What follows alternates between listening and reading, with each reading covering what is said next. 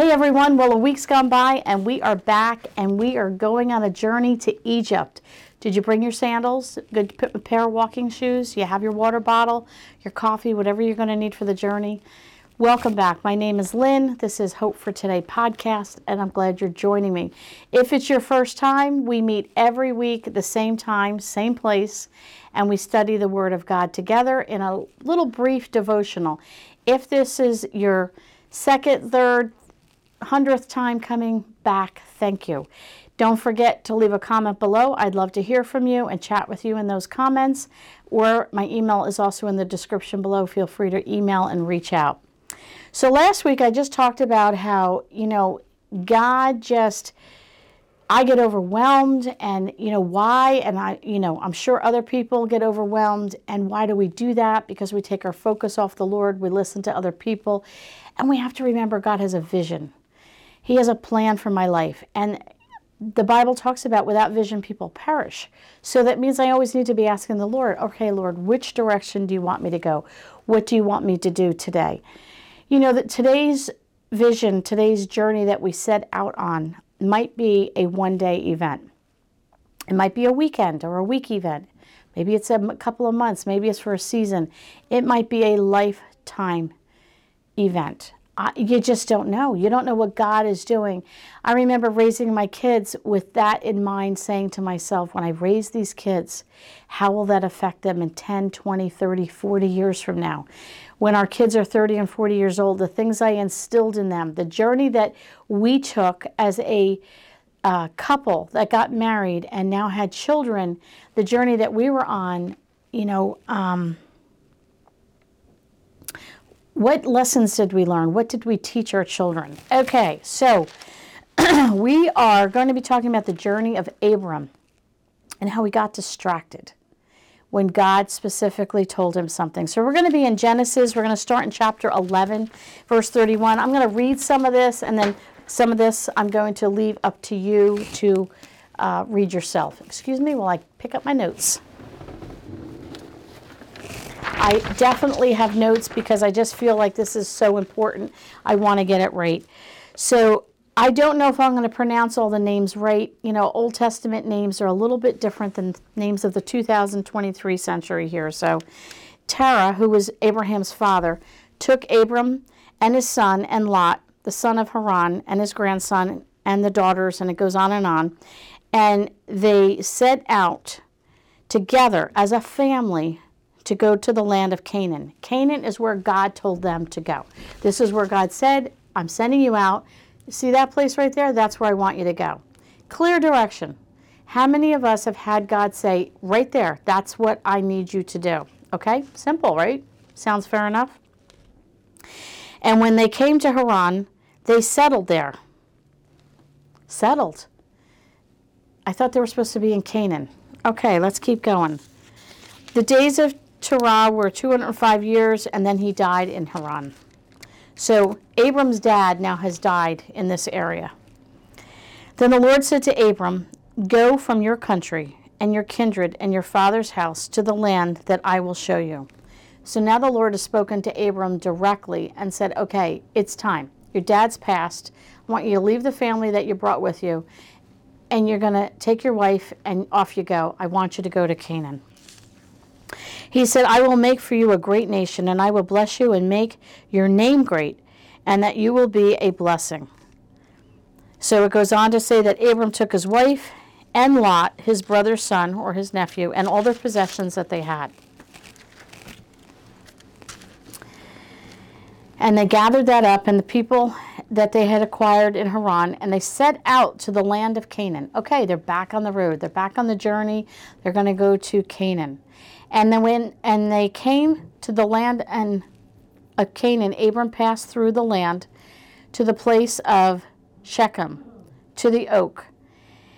And at the time the Canaanites were in the land. And the Lord appeared to Abram and said, to your offspring I will give this land. So he built there an altar to the Lord, who appeared to him.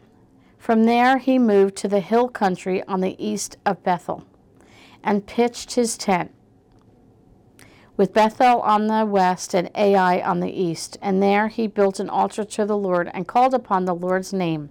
And Abram journeyed on, still going toward Negeb. Now, what can we learn here so far? Okay, so we're going to be in chapter 11 and in verse 31. It says that Terah, who was Abram's dad, took the whole family and they were headed to Canaan. That's where God told them to go, but they got kind of distracted and they ended up settling in Haran. This is where the dad died. So Abram now has lost his dad, but then God speaks to him and says, I want you to continue on. I want you to go to the land of Canaan. So in verses 1 through 3, now we're in chapter 12, Abram, he says, okay, we're going. God told us to go.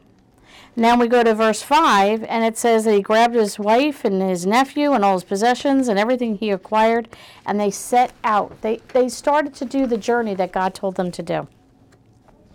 Then we're going to be in verse 7 in chapter 12. Yeah, we're going to, we're going through this pretty quick. You can go back definitely and read it on your own.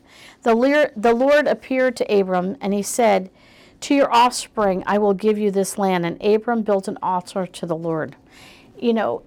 Building an altar to the Lord was the best thing. Like, that was just the ultimate thing that you could do to honor and respect and worship and show love to the Lord. In verse 8 of chapter 12, he moved to the hill country and pitched his tent. Okay, is that a bad thing? He settled down for a little bit? Okay, maybe he needed to rest? I don't know. God told him to go. When they were going, when they got to a place where Abram's dad passed, that was only about halfway to where they needed to be. They stopped halfway and they settled. Well, how many of us halfway through the journey of life that God has told us to go on, do we settle? I'm too tired. I'm not going to go there anymore. I'm tired. One of my biggest pet peeves, can we talk here? I got a pet peeve about Christians. I'm going to be blunt and frank, and you might be one of these people. So if your toes hurt when I get done, I'm sorry, but just find another pair of shoes for the journey. I don't know how many people who have taught Sunday school or have taught whatever or been involved in whatever ministry of church, and they hit a certain age. And then you say, oh, you're going to be involved this year? Oh, no, I'm done. I've done that. I've paid my dues. I did my 10 years. I did my... What? Wait a minute. Did you get a calling from God to say you're done serving? I didn't know that happened. I thought that only happened when he took you home to glory. Growing up as a young person, everybody's old. Everybody over 25 is old when you're young. And I remember hearing of every age. I would not say, we used to call them the white tops. It wasn't just the white tops in church. It was every age. You'd hear people say, oh, I did that. And it wasn't that, oh, you know what? I served there for the last 10 years, but God's calling me somewhere else. That's totally different. Versus, yeah, I've done my thing. I'm done. That's your halfway mark. I'm done. I've paid my dues. It's time for somebody else to be involved. When and where is that in Scripture? I used to think as a young person, I don't want to get old. I don't want to get older because you give up. That was the impression I got. The older you got, you just quit. You just give up. The Bible doesn't talk about quitters. The Bible doesn't talk about people giving up. The Bible talks about running the race to the end. Well done, thy good and faithful servant. You are to serve and you are to be faithful. And whatever journey God has put you on, you are to complete the journey. God told Abram, over there in Canaan, I've got something big for you over there. We're going to find out next week. Was it good? Was it great? Yeah. Come back next week because, the grass is always greener on the other side. Remember that. We're going to find out how green it was. But God had a plan, and God already told Abram, here's my vision for you. This is where I want you to go. End of discussion. Just go. Okay. So they moved and they pitched their tent. So now we're going to be in verse 10 in chapter 12. And in verse 10 it says, now there was a famine in the land. So Abram went down to Egypt to sojourn there. for the famine was severe in the land. Okay, so first of all, I didn't know what the word sojourned meant. That's not my, everyday language. So I Googled it, and it says a temporary stay. You sojourned. Not a permanent stay, it's a temporary stay. My husband and I were talking about this, and if you look at the map from where he was and where Canaan was and getting there, he kind of, instead of doing what he should have done, he kind of took a little detour and went over to Egypt. Now, there was a famine in the land. You'd say, well, that makes sense. Food shortages. Can anybody relate? We got food shortages. So we're all panicking as Christians, right? Isn't this what, let's talk again. We're running out of. There's no this, there's no that. There's food shortages we can't get. We as a people, as Christians, we're supposed to panic, right? Because we're supposed to get nervous, and we're supposed to, where does that say in Scripture? First of all, the Bible talks about having a stockpile and saving, and the storehouse, that we should have things put aside. But setting that aside, maybe because of food shortages and things, that you've been depleting. Does the Bible not say, I will take care of you? Does the Bible not say that the Lord says, look to the birds? Do I not take care of them? Will I not take care of you? I just said to somebody today who's, all in a tizzy. All right, you turn the news on, and what do you hear? You listen to people at the grocery store, what do you hear? It's depressing, it's discouraging. Listen, if you're a believer, you know the end of the story. I love I used to get a good book, and I'd read the last chapter, so as I read through the rest of the book, I already knew what was going on, or what was going to happen at the end. We know the end of the story. God is on the throne. God is at work. God is doing what he said he was going to do. He's preparing the land, the earth, all the countries, everything that's going on in the world. It's already his plan. He has a plan for you. Remember, we talked about that last week? As Christians, we are not to panic. And yes, I've been there. I get a little, with certain things. And I talk about that you should have provisions put aside. Because you just never know. You're going to be sick for the week. You don't feel good. Maybe you need to help out a family member or friend. It's good to have your shelves filled with things. But that doesn't mean that we panic and we get upset and we get overwhelmed. So here is Abram, and there's a famine. So you might say, well, of course he had to leave. There's a famine. But did God tell him it was time to leave? Or did he choose to do that on his own? So now he heads to Egypt. And now he gets there, and he looks at his wife, and he says, wait a minute, you're really pretty.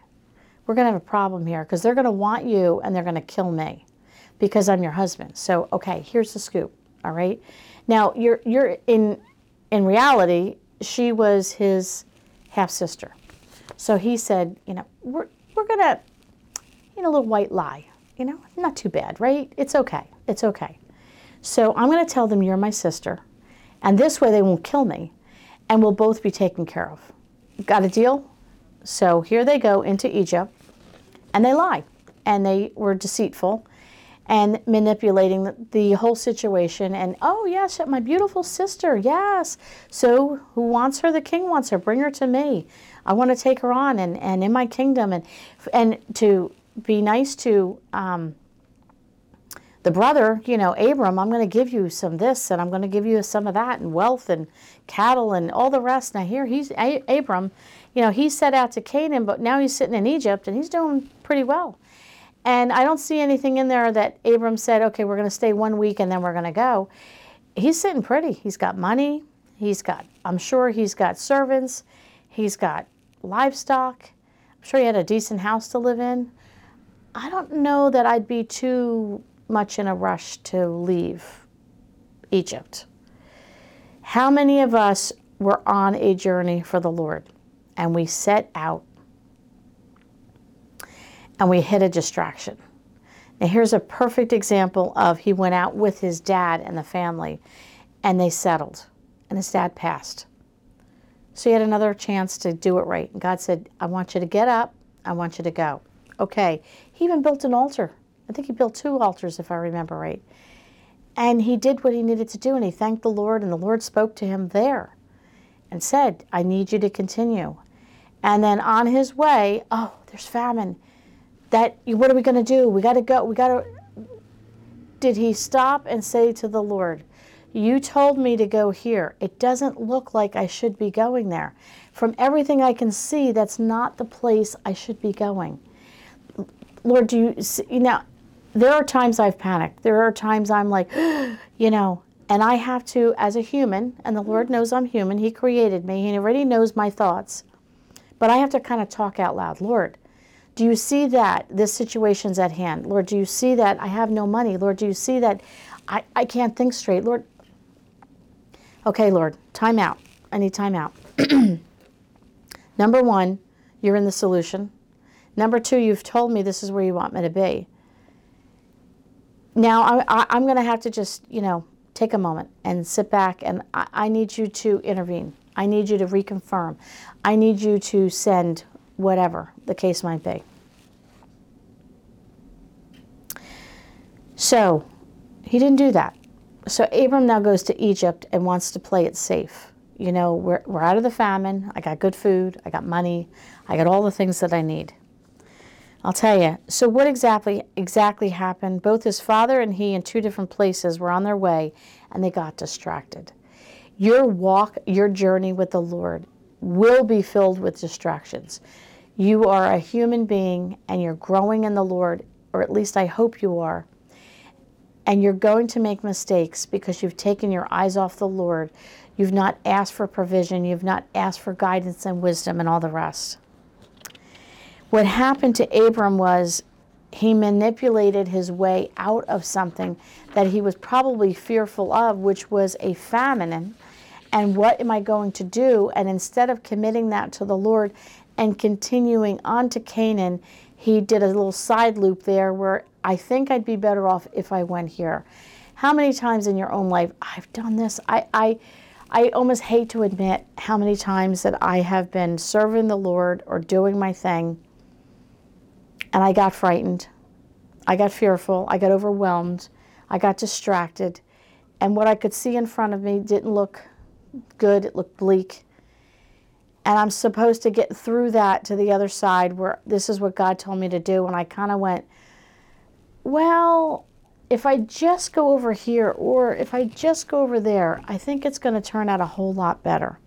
I can manipulate my way through this and I'll be okay. Not the case. Not the case. How many times has God given us a vision, a direction, and a calling, and we've gotten distracted? What journey does God have you on right now? Where is he sending you? Where is he about to send you? Has God given you your Canaan? Has God told you where your Canaan is and you are on that journey? I don't know what journey he has you on. I'm not you. I don't know what he's told you. I'm not the Holy Spirit. That's between you and the Lord. But don't complicate the matter. Keep your focus on the Lord, and you want to get the job done that he's called you to do. We don't want to miss the mark. We don't want to, I don't want to disappoint the Lord. I want to serve the King of Kings. I want to serve my Savior, the Savior who died on the cross for me so that I could have eternal life. Does that mean I run myself ragged and I fall apart? No. The Lord created Lynn Wilson.